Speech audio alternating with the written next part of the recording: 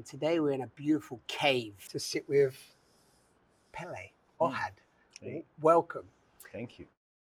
To recognize that I'm a sovereign being, basically it's because I recognize the divine in me.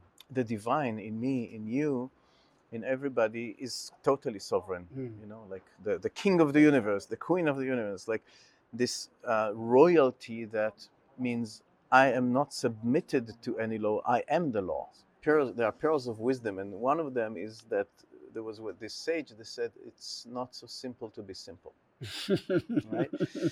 An interesting thing is that sex is what brings you into this world. Sex is the door out. So it's like we live in a society that says like, hi, welcome, forget how you came in. Let's not talk about the way out and be busy here. Right. And then people are afraid of the entrance and are afraid of the exit. Beautiful. The old society is crumbling. The old civilization. We live in the end of the old civilization. We are also the dawn of a new civilization. Beautiful. It's a completely different way when you walk this path with humbleness and openness, like a child, and you come to meet the dragon like a child, not like a knight with a sword. With a sword To kill it. Yeah, I'm a rabbi. You know, I spent lots of years in books and spirituality that was not embodied, and then I decided it's like, enough of that.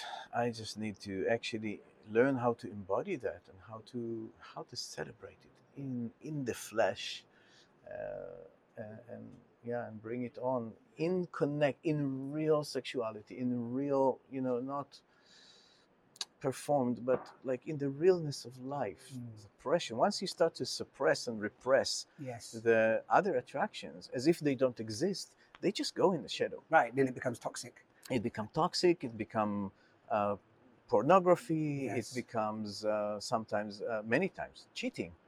Talking about transparency is a key, actually. Yes. To being transparent with who I am and what I am and what will make me happy.